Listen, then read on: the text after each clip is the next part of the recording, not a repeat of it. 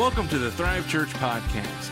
Listen anytime you miss a service or want to hear a message again from our Sunday worship services and select special services. Lead Pastor Brian Bauer, as well as guest speakers, will bring messages that will help you encounter God, love people. Join us for a virtual service on Facebook Live at Encounter Thrive, or for those comfortable, we'd love to have you for our in-person services Sundays at 10. To learn about us, what we believe, how to connect, how to give, or how to find us, visit the all-new EncounterThrive.com. And now, here is our message.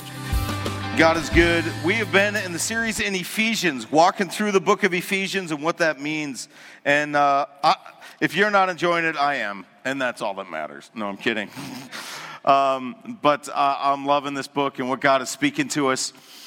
And this week, he starts diving into unity in the body. It's literally the head in chapters 4 and into chapter 5. Unity in the body, which is, as a pastor, it's kind of a fun one to talk about. It's also not, because everybody's like, are you talking about me, Pastor Brian? I promise you, I didn't write the Bible. It was already there. It's been there a really long time. I had no clue whatever's happening in your life would be happening today on the date we're doing this. So if you're like, this is directed at me, just be like, well, it's directed at me too. I struggle with this as much as everybody else does. It's directed at all of us because it's God's word. So funny stories about unity. I've read this a while ago, a few of these, and some of you may have remembered them. But this is a true story of reasons churches split. True stories of how, and actual real stories of why churches split over the years. Number one, this was responding to Tom Rayner, who's a pastor, was head of Lifeway for a long season, and he did a poll that turned into, he just thought it was too good. Actual things people said to him of why a church split. One, argument over the appropriate length of the worship pastor's beard. Yeah, people left the church over that, right? So, sorry, Chase. For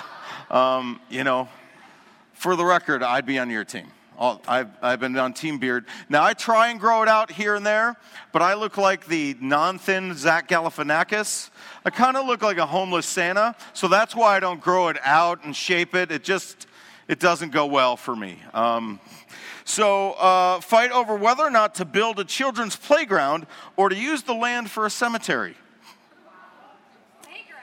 Yeah, playground, okay? I could probably figure out at what age, whose side what was on, right? If you're like 70, I'm 78, and I could use a plot.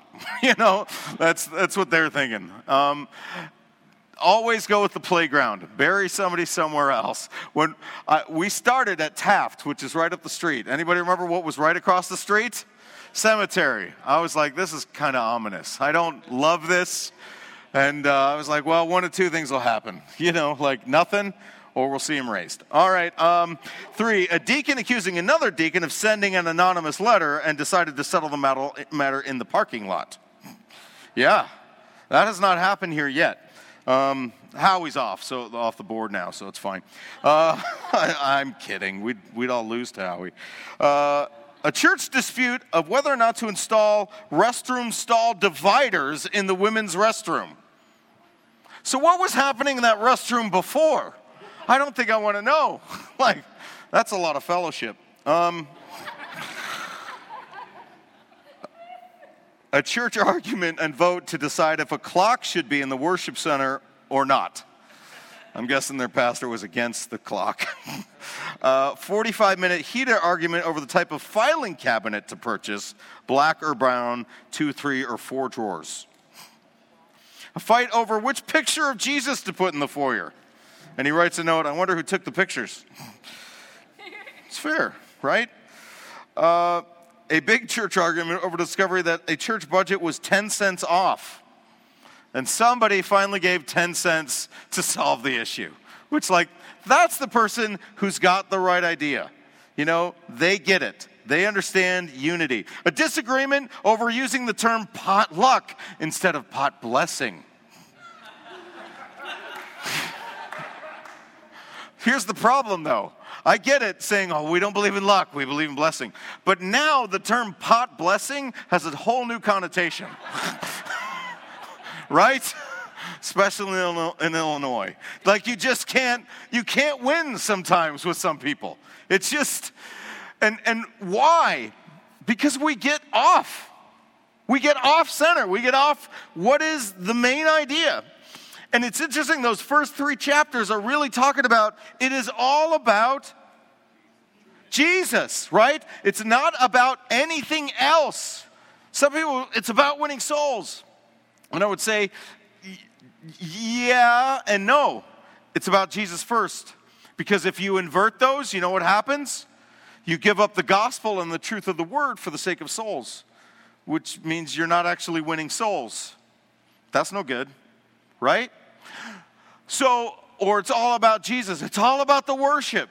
Yeah, if it's all about the band, but not who the band is lifting up, at the end of the day, even if you have record contracts, for what and to who?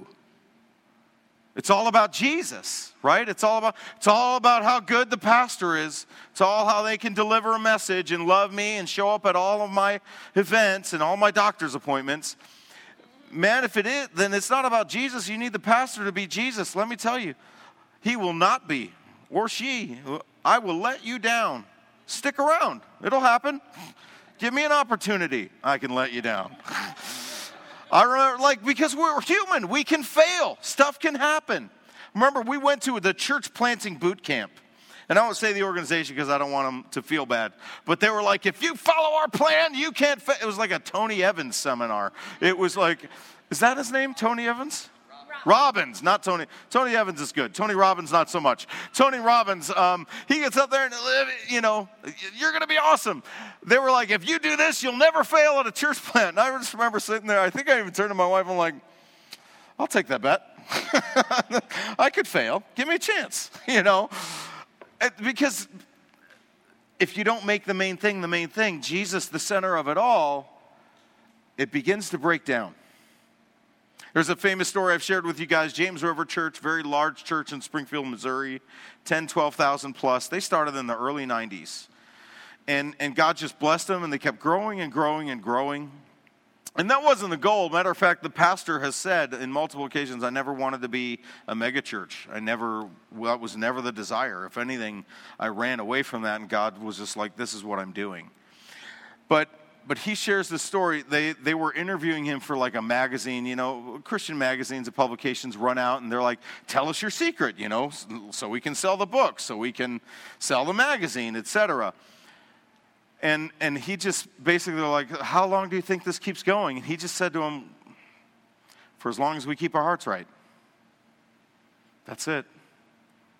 For as long as Jesus is the main thing and we're unified. As long as our hearts stay right, this thing stays right.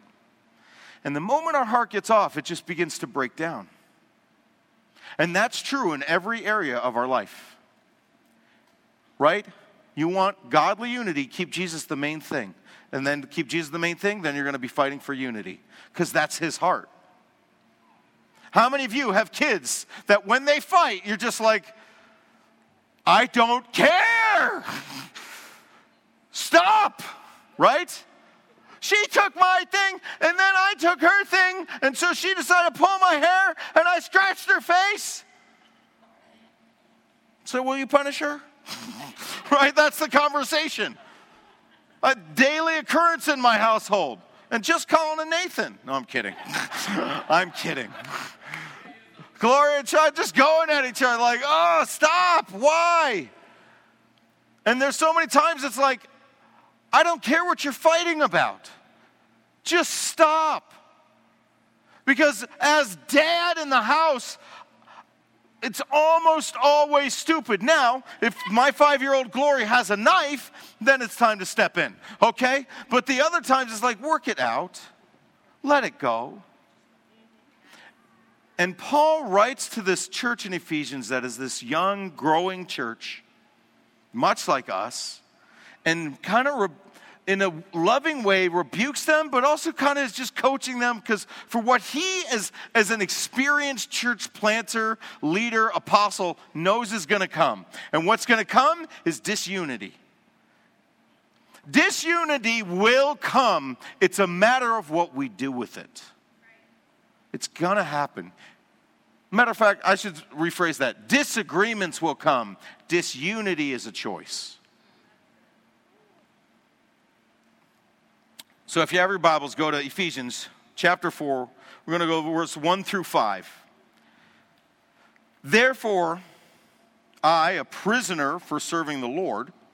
So he's in jail, and he gets perspective. Something about incarceration that just makes you realize this is maybe what's the most important thing. He's incarcerated. He's in another city in jail writing to them. I beg you to lead a life worthy of your calling, for you've been called by God. Always be humble and gentle. Be patient with each other. Make allowance for each other's faults. Oh, that's just it right there.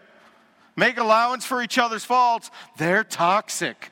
I can't have toxicity in my life. What's that mean? Well, it means they want me to pick them up. At times it's inconvenient for me. That's toxic to my life.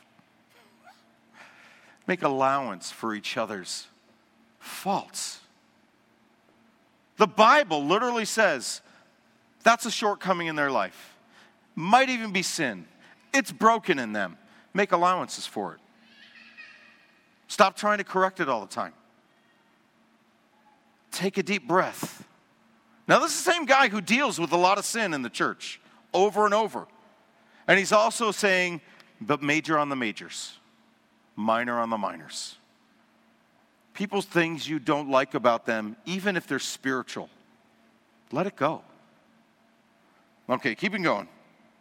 Make every effort to keep yourselves united in the Spirit, binding yourselves together in peace. There's one body and one Spirit, and you've been called to one glorious hope of the future.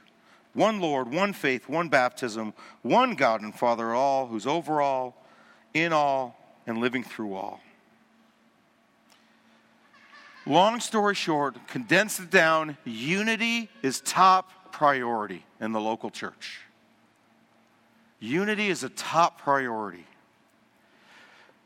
I will admit right here, right now, there has been numerous times, I've been in ministry 20 years, full time. And there has been plenty of times I fostered disunity. I'm guilty. And literally, even before this morning, I was outside walking, just repenting in my own heart. God, the times I fostered disunity, I'm sorry. I fostered it in my marriage. I fostered it as a dad. Because we're human. And we make minor things major things. Now, sometimes they are major things. If it's in a physically abusive marriage, that is a major thing, and somebody needs to step away. Because that can't happen. Okay? But there are minor things like, he always pulls the covers over himself. Which is just a sign that he doesn't really listen. That is not a sign of that. You know what that is? It's just called being human. Get a second pair of covers. Nobody has to get divorced over this. It's okay. So it's summertime, right? And there's like a heat wave coming in this week. It's going to be hundreds of degrees. Now, in our house, I like it at I am good at, how many people are the under 70 degrees people here? Raise your hand. Okay, no, keep them up. Put them way up. Under 70. You're from India, and you want it give it up. Tony's my friend. Right? Okay, now how many are like 80 plus? Put your hands up. God have mercy on your soul. It's evil. Okay?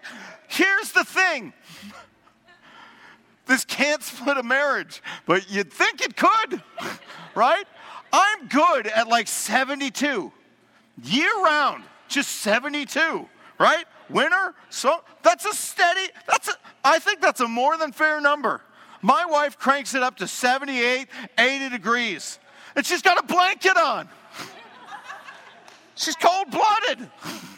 It's awful. Why?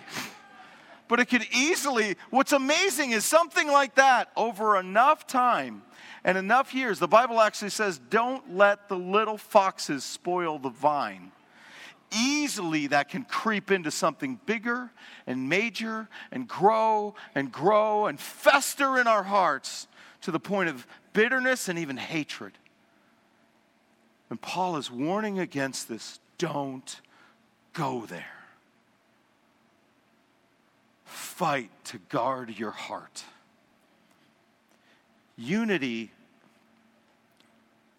the enemy of unity is offense. It is being offenses. And Jesus said, offenses will come. They're coming to your door.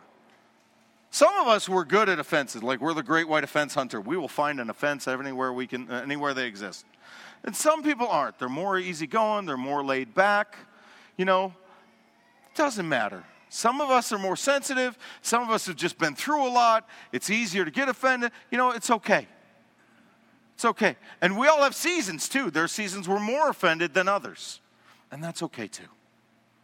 Right? If you're going through a tough time, it's just easier to get offended. But ask yourself this question. Is this a biblical Christian walk following Jesus issue, or is it not? And if it isn't, we should be able to let it go. Now, if you can't let it go, you know what you do? You go and try and make it right with them. What you don't do is say, I'm going to make it right. But what you're really thinking is, I'm going to make them right. Right? I'm going to steer them straight. And that always just goes super well, doesn't it? It always just goes our way, and everybody's like, thank you for all those things you just said to me about me. None of us feel that way, right? Sometimes we do need to hear some things. But sometimes we also need to hold our tongue. Say, all right, Lord, change me. Grow me up. You know, can I let this go? Can I toughen up a little bit? Is this real? Is this a major thing or is this a minor thing? Is this a kingdom thing or is this a me thing? And you should know unity in a local church, unity in your life, unity in your marriage. Unity is not go along to get along. Unity is coming together for the sake of Christ because his body, his church, is more important than my autonomy. We live in such a hyper-individualized time that what we want, the way we want it, how we want it, we have somehow deluded ourselves into thinking it's a biblical issue every time. Jesus lives in me, and I want this, so there we go. He does live in us, but we don't always act like him. Sometimes we have preferences and ideas and thoughts, even if they're better ones. Doesn't mean they're a biblical one. Really, if it's not found in here, if it's not found in the Word, we can't make it a major issue. And it's amazing how much we can. You wrote that letter. You said this to me. That guy's beard's too long. You could. I remember we were reading something about marriage a while ago, and it said something about marriage. And this guy had basically said, we stopped fighting a long time ago because I basically said, anything I get mad about, does this have to do with my faith or the direction of my family? And if it doesn't, I can probably let it go. And I was like, wow, I fail that test a lot. You know, how many of us fail that test in marriage? How could you? It's disunity. It breaks down a marriage. It breaks down friendships. And Paul warns against it. Don't go there. Don't do everything you can. Humility, gentleness, patience, making room for faults, and fight to keep the bond of peace. Fight for peace. And the most you're going to fight for peace is your own ability to be offended. Pastor Brian offended me this week. I hate the color blue. I mean, you can find something. Oh, the music was too loud. It's just too loud. Okay. Good thing we're not worshiping you. And it's okay if you're like, that's not my preference. Okay. There's nothing wrong with that. Matter of fact, I encourage you to acknowledge the things that you don't always like or have a different preference on. So it doesn't fester, but also recognize, but it's just a preference. There are churches that are Jesus-loving, passionate people, and they will sing hymns, and their hands are tied behind their backs. But they love God, but that is not my preference. I don't want that. I want to lift my hands. I might even jump every so often. Only so much, though, because of this, But that's just a preference thing. Really. There's some churches you're like, they got flags. I don't like it. But it's a preference thing. And others like, oh, I won't go to church without flags. Thanks for coming. I don't know what to tell you. Because our unity is not about our autonomy. And he goes into the next section. And we're living in this time of this hyper-individualism. And we think the enemy is nationalism, right? Because Hitler. And that was nationalism. The truth is, all nationalism isn't bad, right? All passion, because you can love America and not think America is God. You can. That's okay. Say, I'm not from America. I love my homeland. Okay. And there's nothing wrong with that. You can be a patriot. Now if your homeland's like Iran, you got a bigger challenge to walk out. Okay? But you can love the people and the culture without loving all the governance. Right? So that's a level of patriotism. Same thing with the kingdom and the church. We hyper-individualize. I don't need the church. The Holy Spirit speaks to me. Holy Spirit speaks to me too, but I need the church. Why? Because he told me I do. Where would I be without the church? I hate to tell you this, but you're saying, I don't need the church. You wouldn't be here if it wasn't for the church. Somebody shared Jesus with you somewhere. That's called the church. And they help save your life. And that's a good thing. And the church is filled with problems. You want to know why? Because it's filled with people. And we all got our problems. You're like, man, I just want this church that's doing this and this and this. And I would encourage you, when it comes, go where God's called you, not so much where they meet all your needs. You're better off going to a place and a people where you can meet a need instead of them meeting yours. All right, that's me banging my drum. And he starts going into the next section about what are the offices in the church. And the reason why he starts with unity before office and gifting is this, because you have to get down unity before you seek out ministry. Say, I'm a leader. Okay. Can you serve? Well, I shouldn't have to serve. I'm a leader. You don't really know what a leader does, do you? I love you. We got to serve. That's what Jesus modeled, servant leadership. Right? What does he do? He washes their feet. That was the lowliest job. The King of Kings and Lord of Lords gets down on his knees, says, give me the towel, give me the wash basin, to people who, I don't know if you know this, they didn't have Skechers then, or Doc Martens. You know what they had? Sandals. And they walked everywhere. And they had animals on dirt roads. Washing feet. They walked through a lot of stuff. Literally. Nasty. Gross. That was the lowliest, most peasant servant job. And the King of Kings says, I'm going to do this for you. I will serve. The moment we get ourselves out of the place of saying, I don't serve like that, that's not my gifting, I would tell you your heart's wrong, get it right. There are certain things we're capable of. Not everybody can be at Set Up and Tear Down at Thrive. I get that. I understand. Some people, my back isn't good, or I've got a crying baby. I can't get there. Okay, no. Nobody's looking at you saying, why aren't you here? But what I am saying is if it's like, I don't do that because I'm kind of a big deal.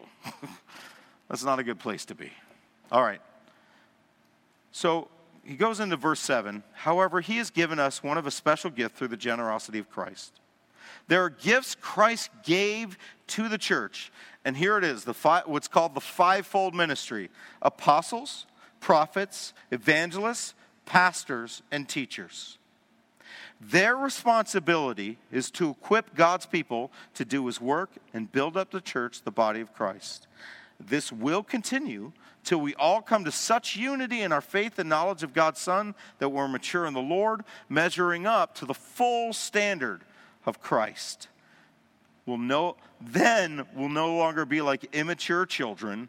We won't be tossed and blown about by every wind and teaching, and we won't be influenced when people try to trick us with lies that sound like clever truth. Not everybody's called to one of the 5 ministries. I do believe most people have a bent in one of the 5. Nobody is all 5 except Jesus. And if you're like, I am, you're not. Because it's not in Scripture. It's nowhere in Scripture. We can all move and we can all touch different offices. All right? We can all move in different ways, but none of us can be all 5 because that is God's job. All right. Here's the main point of this section. The main point is knowing the office is proper placement. God wants to properly place you in the right season and section of ministry you are meant to be in. He wants to help you find your lane and be good at it. So what are these offices, okay? Understanding proper placement is saying, I know what God has called me and gifted me to do, and I'm going to do that. And he gives a list of those things. What are those things? And he starts with the apostle. Now, I'm a continuationist. We are a continuationist church, which means I don't believe the Holy Spirit stopped working when Scripture was done. Holy Spirit still works today. He still moves. The gifts of the Spirit are still in operation, and so are the offices. The apostle's probably the trickiest one because people self-identify themselves as one, but have influence over nothing. Okay, so the apostle is a leader, a father or a mother in the faith, is an overseer of ministry, usually is an overseer of other ministers who are ministering. Often, it is somebody who is a pastor or other leader or has been in the past. And they have an ability to see the large aerial view. So we are part of the Assemblies of God as a fellowship, and we have a district, which is the state of Illinois, our district, a superintendent. And his name is Phil Schneider. He was here at our 5-year anniversary. Roy Rhodes is the assistant superintendent. He was here like a year ago. I would argue those men, though they don't carry the title, are apostles in nature because they are literally leading leaders and overseeing. Now, is it confined to that? I don't believe that it is, right? But let me give you an extreme example of the other end. So, I think this is really funny. I'm picking Colin up from Bible college this past year. If your friend listens to this, I'm so sorry, but it was hilarious. You know, he won't listen anymore. Okay. So the night I show up, and Steve and I love that place. It's home. It's where I met the Lord in a much deeper way, where I met my wife. I think the world of Christ for the Nations. And they pull in speakers of all kinds from everywhere, and they're great. Most of the time. But this one speaker gets up there, and he's like, hey, and you can just tell he's heavy on prosperity and the prophetic, which is not always a great combination. And he just starts going, let me tell you about my ministry, and I have this, and I have that, and he's just going on. And a lot of boasting, right? Just not humility. And you're like, this isn't great. Let me show you some pictures of my family. Here's my adult son and his wife. Here's my adult daughter and his wife. Let me show you my family. And then he shows a woman who's definitely half his age, maybe not from this country, and children that are 2 and 3. And he's like, this is my wife and now my kids. And he goes on. Does anybody feel like something's missing in this story?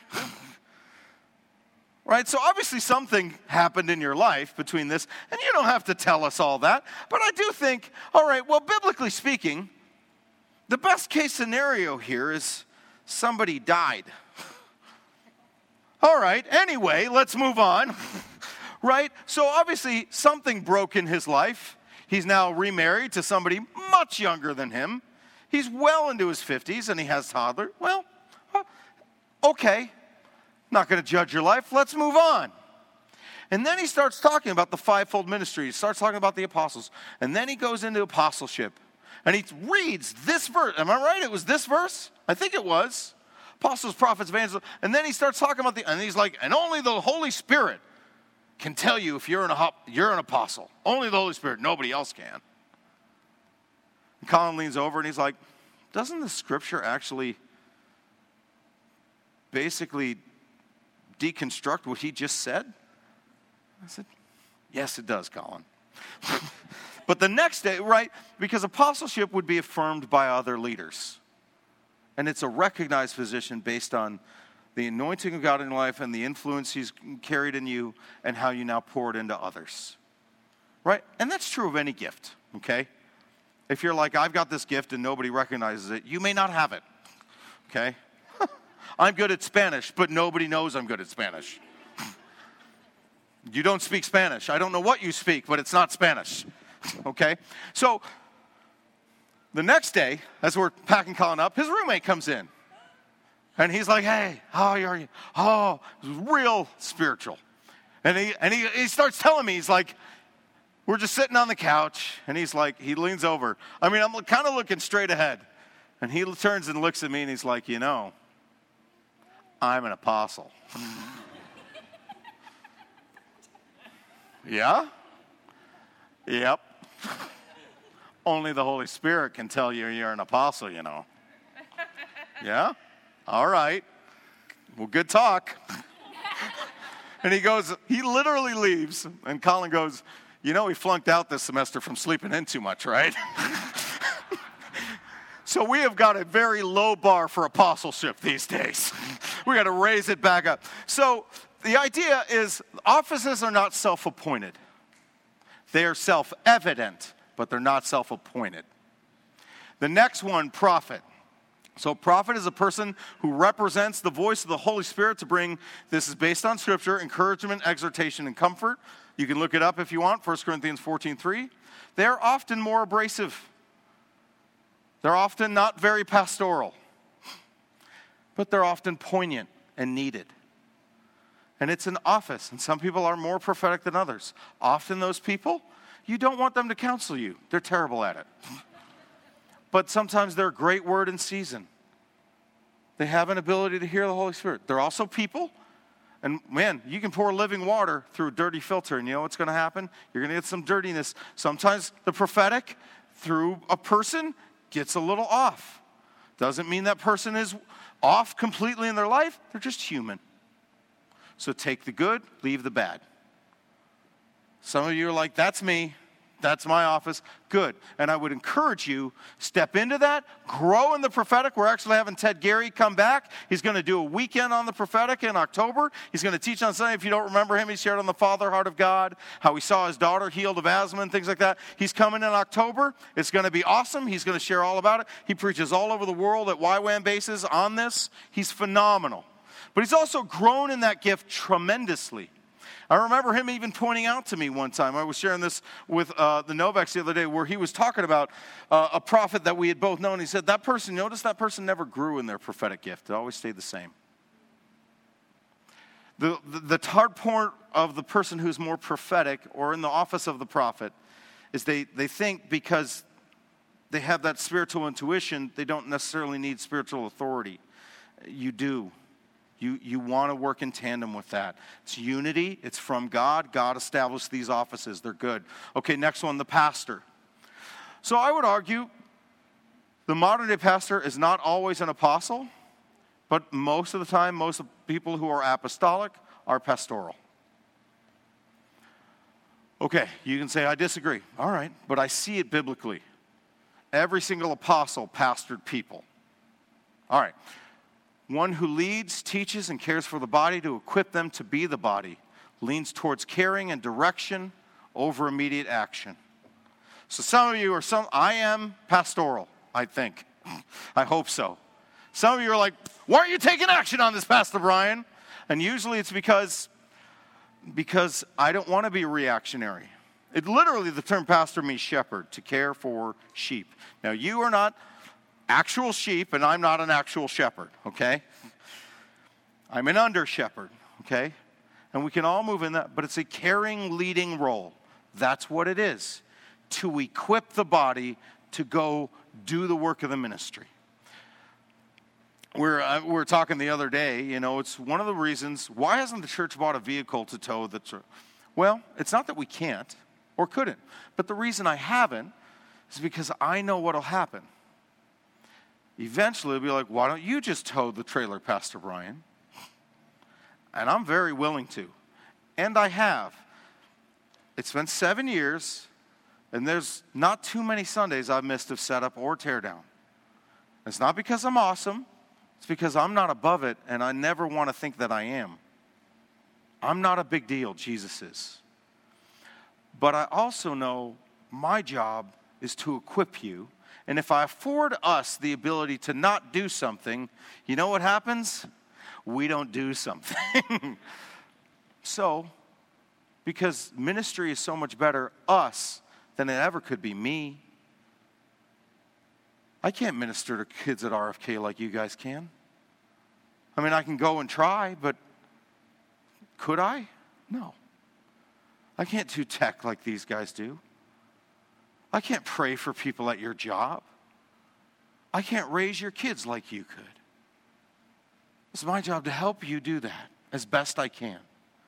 Do you see that? Are you with me? Okay, moving on. Teacher. One who is uniquely able to direct and trains God's people to greater understanding on subjects, often a strong communicator, patient, usually not very abrasive. The prophet and the teacher don't cross over a lot. Not that they can't, okay, we're human, there's crossover and things, but people who are more gifted to teach are not as prone to be like, let's hit the streets. I want to get in your face. No, they just want to explain. Reichert had that personality, our former worship leaders, and that's what he's going for now, is to move into professor. He has a heart to teach, and anytime he spoke, he's like, wow, he's smarter than Pastor Brian. That's true, totally true, because he's a teacher. And they're great at handing information, but they're not great at lighting your fire and saying, let's go. You know what? They're great at afterwards, man, I need to think about that. How do I apply that to my life? They don't give a lot of altar calls, right? And that's okay. Some of you are great at teaching. Lean into it. Don't run from it. Don't be like, well, that's not as sexy. That's okay. All right, evangelist. One who witnesses and is exceptional at winning souls, shouldn't be tied down to serve in the four walls all the time of the church. We don't have them, but struggles with bringing them. But then on the other hand, they can struggle with bringing them into the fold. The strength of the evangelist is they win souls. So I pick on her a lot, but LaDonna is an evangelist. She's straight up it. Now, multiple of you are. I know that. I can name a lot of you. I'm just picking on her today because I know she'll love me at the end of it. You will too. I'm falling all over myself today. So she just has an ability to be winsome with people, and they want to know the Jesus that's in her. But sometimes the evangelists win souls in the streets, but they never bring them into the fold. And that's the downside of the evangelist, is because they miss winning a soul versus discipling a soul. And yet, that's not really in the Bible. Jesus didn't say go and win souls. He said go make disciples. So see him come to know me, and then see him grow in me. And if you're like, but that's not me, Pastor Brian. I'm not good at that. I'm good at sharing. I'm good at praying with them, but I'm not good at, moving them along. Great. Get them here, and we'll get them to the right people. We'll get them surrounded. We'll help raise them up. That's what we'll do. All right? And what I want you to get from all of this is praying through. Our growth track does a great job. Our growth track is a 4-week class, or you can do it in 1 week in a long Saturday morning, where we just talk through your gifts and abilities. And it's a great time. And you can figure out, am I any one of those? What is my gift and ability? You'll actually take a test.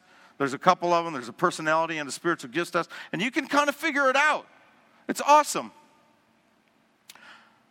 And you can learn how, but you can also figure out, what's my lane? How many of you at your job have ever been asked to do something that is beyond your job requirements? Hands up? Yeah. My first ministry job, I was like, yeah, I'm the youth pastor. And he was like, great, shovel out all the mulch, and then put in new mulch. You're going to shovel the snow. You're going to shovel this stone in the back to create a creek, and numerous other, and you're going to work in the daycare cleaning up their puke and other things. And I was like, what about my sermon? Direct quote, do your sermon on your own time. Now, I don't remember my job requirements saying anything about child puke, because I was pretty sure I would have caught that, right? Now, that's all good. God used it. That's not a complaint. He was in it. It's fine. I need to learn to serve more. I was young. I was brash. I was arrogant. And God used that to make me a little less so. But here's the thing. We all have moments where in the kingdom we start stepping outside of our lane and it starts hitting other people. Matter of fact, take a look at this video real quick. There's no sound, I think, on it. It's just a video. Watch it really quick. All right, so this guy's driving down the road, just a few seconds. And as he's driving, watch what happens to this person coming in. This person decides to come in on the highway, merge in. I'm going to merge a lane. I'm going to merge another lane. And there we go. Doesn't go well, right? Ends actually quite badly. That's it. But what would have happened? See, they came in roaring, blazing, and saying, I'm going to get in that lane. Instead of saying, why don't you ease in and stay in your lane? Some of you, you're like, well, I know I'm a teacher, but I want to be an apostle and lead leaders. And like you're trying to force people to follow you, and they're just not.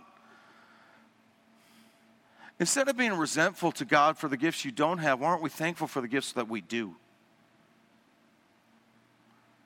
Stay in our lanes. Some of us, they're like, I just want to call the shots so badly. And this is something I've learned so much over the last 7 years. And this is something Mark Driscoll says often. If you want to call the shots, you're going to take the shots. Some of us, they're like, I want to call the shots, but you don't realize what it comes with. There's a lot of pain. And here's the thing. Here's the worst part. You can't fire back when you take those shots. Sometimes I want to fire back. Because you find out sheep bite, right? Like, that's not fair. God didn't call us to fair. Find out what your lane is and stick with it. Be the best at what God has called you to do. Don't worry about what the other guy's doing. You know, I go to AG stuff, and man, the pastors of big things, and it's, you look at it and you're like, God, why aren't I there?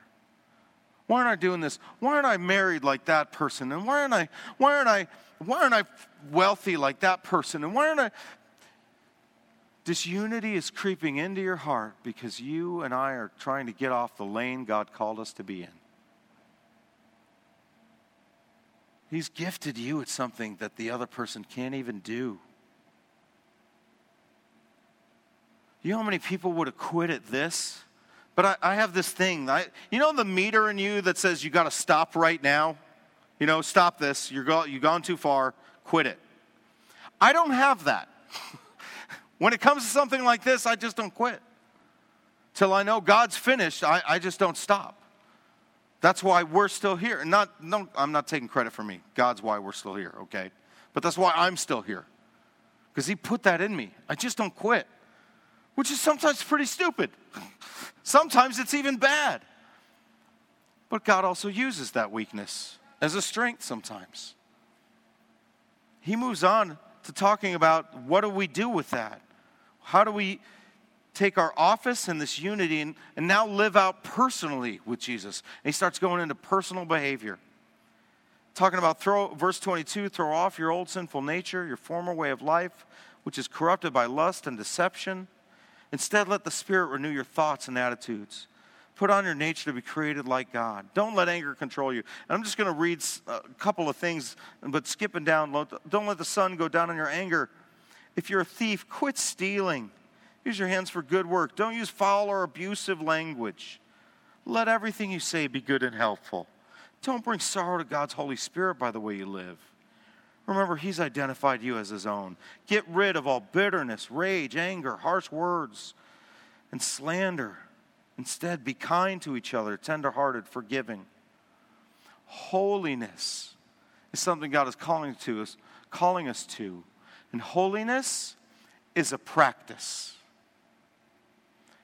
It's not a person, except in Jesus. Holiness. We want to be unified. We want to know what our lane is, and we want to be holy. We want to be like him. Because we realize it's not about them. It's not about what's wrong. It's not about the other people. It's about me walking with him, acting right. He kind of gives like lists here.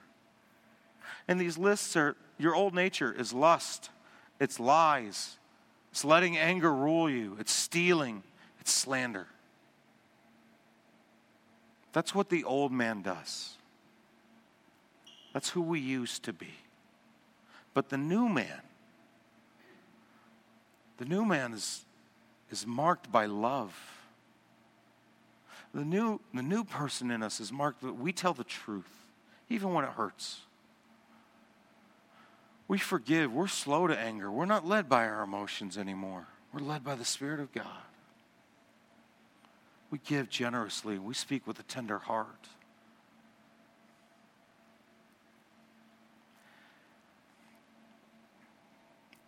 And it's all this unity, knowing what our office is and staying in it, and practicing this holiness. It happens by making Jesus number one. Man, I want to let them have it. Yeah, but what would Jesus have you do? Man, I am so hurt by this. All right.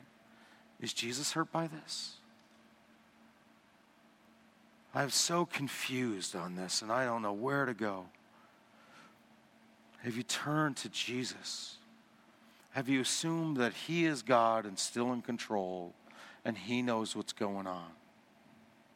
So there's a song I kind of wanted everybody to hear, and I want to just take a posture of worship as we listen to this song and ask ourselves, where am I in that unity scale?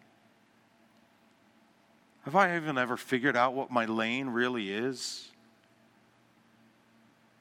Or am I resentful because I'm not in somebody else's lane? And lastly, am I practicing holiness? Like, I'm pretty unified. I'm not mad at anybody. I know what my lane is and what I'm good at and what I'm not. But I've really given up on holiness is the pursuit of walking with God in our practice and the things we choose and do. And some of us, I think even more so if we grew up in the church, we hit the pause button on that at some point because we think, well, I'm moral. But moral doesn't mean holy. That scripture at the beginning that we read, it says, don't grieve the Holy Spirit.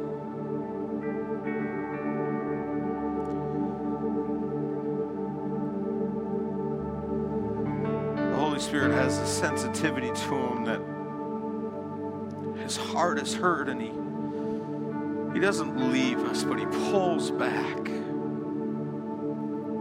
in our lives when we've behaved in these ways that are slanderous, disunity, angry, not staying in our lane, and just glad with what he's called us to do and be. When we said, I'm not worried about holiness anymore, the Holy Spirit is grieved. I would argue that's what's wrong. A lot of what's wrong in the American church today is holiness just isn't that important. Nobody cares about unity. People think they can do everything instead of just what God's called them to do. And he's grieved. Thank you so much for spending some time with us. We hope this message spoke to you and helped you grow in your knowledge of and love for God. Visit us online anytime at EncounterThrive.com and reach out with questions, prayer requests, or comments. We hope to see you for our in-person services in Lockport, Illinois, Sundays at 10.